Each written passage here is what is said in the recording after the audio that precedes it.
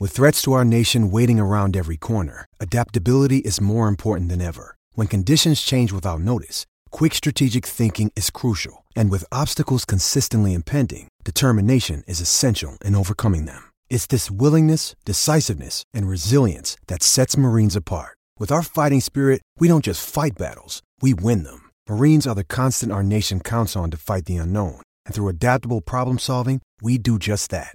Learn more at marines.com. Hello and welcome to another edition of Play Me or Fade Me. And thank you for joining us as always. Well, instead of recapping the losing card for Tuesday, I just want you to listen to me for the next 3-4 minutes and be my therapist. If you don't want to be my therapist, fast forward to the 5-minute mark. That's when I should be done venting. Just need to get a few things off my chest. Number one, losing's not fun. Tuesday night wasn't fun. It was an aggravating, excruciating 4.5 hours for me. And it's never fun to come on this podcast after getting my butt kicked. But to try to pick myself up, I always like to reflect on things. So I had to go to the poem, The Man in the Mirror. I've always used that poem as a reference point in life. And I have to remember, I can't blame the players. I can't blame the coaches. However, I do wonder, what does Scott Drew actually say at halftime that I've had a nice lead with Baylor the last 2 games?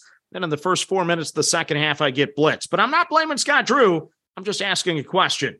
I can't blame the referees. I know they just call the fouls. They don't count them, but I do count them, and I know I'm not getting enough. I can't blame my wife. She's innocent. She loves me. She'll ask me how I'm doing. Well, if you look at my face, I look like Jimmy Boeheim down 20 points. That's how I'm doing. You know the answer to the question.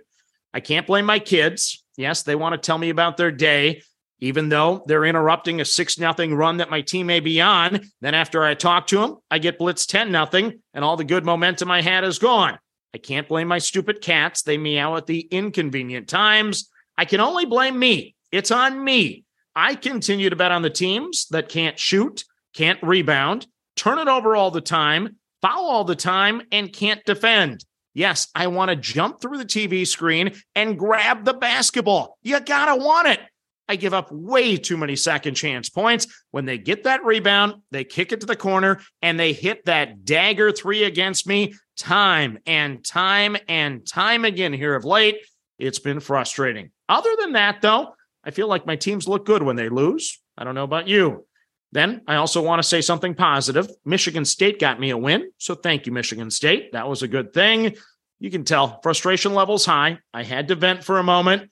I so badly actually wanted to put the entire bankroll on the second half of the late game. But, you know, if you do that once, you'll do it twice, 3 times, and eventually you'll go to 0. I know that's not a good strategy. That's not how you manage the bankroll. It is a marathon, not a sprint. We're going to have days like that. So let's just bounce back and have a good Wednesday. Vent session over. Send me the invoice for the therapy session. I just needed to get it off my chest. Now, let's get to the card for Wednesday, and we start in the Big South. It is UNC Asheville, minus the 9.5 against Charleston Southern.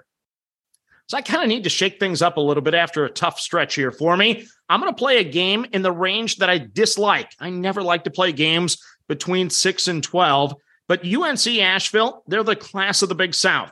They're 14-2 in the conference. They've already clinched the conference title and the top seed for next week. Some are debating if they should actually be a 14 seed in the NCAA tournament instead of a 15 or 16. We'll find out how good they are when I watch them tonight. They're 22-7 overall. They're 12-0 at home. They've won 4 consecutive games. And in the non-conference, they did have a very nice win at Central Florida.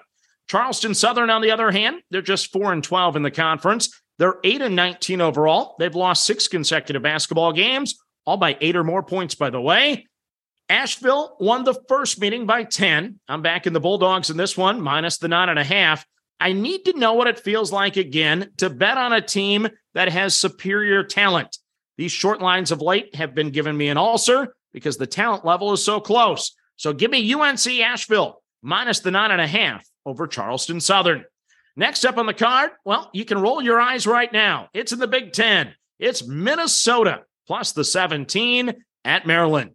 So yes, I am a Gopher fan, so take this pick with a grain of salt. But the effort that I saw at Illinois is the effort that caused me to consider Minnesota an automatic play when getting 12 or more in the past. Minnesota was down 16 late, but they kept fighting to lose by just 9. Sure, I know Battle isn't going to score 31 points in every game, but the Gophers have had their best 3-game shooting stretch of the season.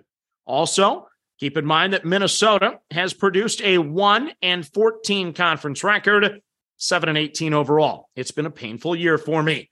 Maryland, on the other hand, they're coming in off the loss at Nebraska. They're going to be mad and angry here. The Terrapins are 9-7 in the Big Ten, 18-9 overall, and they are a very impressive 14-1 at home. I have no doubt that Maryland wins this basketball game. They beat Minnesota 81-46 in the first meeting, but with Northwestern on deck, is it a stretch for me to think they could get caught looking ahead? I just want Maryland to coast to a 12-point win. We could all be happy. My Gophers have already lost 7 games this year by 18 or more points. Have mercy on me tonight. I'm taking the maroon and gold plus the 17 at Maryland. Next up on the card, we go to the Big East. We go to the Windy City. It is DePaul minus the 2 against Butler. So the last time I bet on DePaul, they lost in double overtime against St. John's. Yet another overtime loss for me, by the way. The Blue Demons are just 3-13 in the Big East. They're 9-18 overall, losers of 8 consecutive basketball games. Butler won the first meeting, 78-70. The Bulldogs are now 5-12 in the Big East, 13-15 overall. After showing some signs of progress with the win over Xavier, Butler has lost 2 consecutive games to Villanova and Georgetown. So to answer that trivia question, who are the only 2 teams to lose a conference game to Georgetown over the last 2 seasons? These 2 teams would be the answer. Ironically, Xavier would be in the Big East lead had they not lost to both of these teams as well. So yes, both Butler and DePaul beat Xavier this year, but lost to Georgetown. That's why you got to love college basketball at times. So after this one, the remaining Blue Demon opponents are all ranked. I don't see DePaul losing out. I'm laying the 2, just hoping not to be disappointed yet again in the Windy City. So give me the Blue Demons of DePaul minus the 2 over Butler. Then the final game on the card for you is a 1980s classic in the Big East. It is St. John's minus the 2.5 at Georgetown.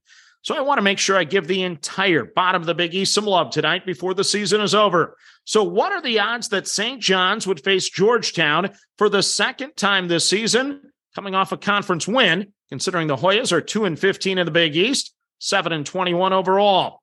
St. John's struggled in the first meeting, but they pulled it out 75-73 as a 10-point favorite. The Hoyas have been the better against the spread team. They're 14-14 against the number compared to the Johnnies at just 11-17. St. John's fell to 6-11 in the Big East, 16-12 overall after the 10-point loss to Creighton last time out, ending their 2-game winning streak. Coach Mike Anderson, he had to sit 2 players, including one of his best. Their availability for this game is unknown. However, I did read the top player did travel at least, so we'll find out how that goes. Georgetown has lost 21 games this year. Only the first meeting against St. John's was a loss by under this 2.5 number. The Hoyas are 5-10 at home. The Red Storm are just 2-7 on the road, but St. John's does have 2 top 25 wins this year over UConn and Providence. I'm going to back the Johnnies on the road, minus the 2.5 at Georgetown.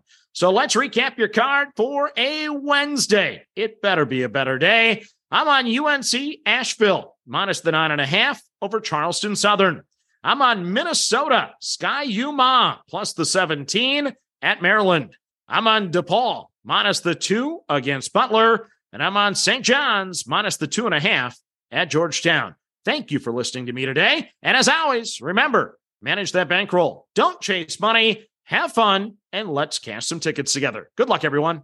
Hello, it is Ryan, and we could all use an extra bright spot in our day, couldn't we? Just to make up for things like sitting in traffic, doing the dishes, counting your steps, all the mundane stuff. That is why I'm such a big fan of Chumba Casino. Chumba Casino has all your favorite social casino-style games that you can play for free anytime, anywhere with daily bonuses. That should brighten your day a little. Actually, a lot. So sign up now at ChumbaCasino.com. That's ChumbaCasino.com. No purchase necessary. VGW Group. Void where prohibited by law. See terms and conditions. 18+.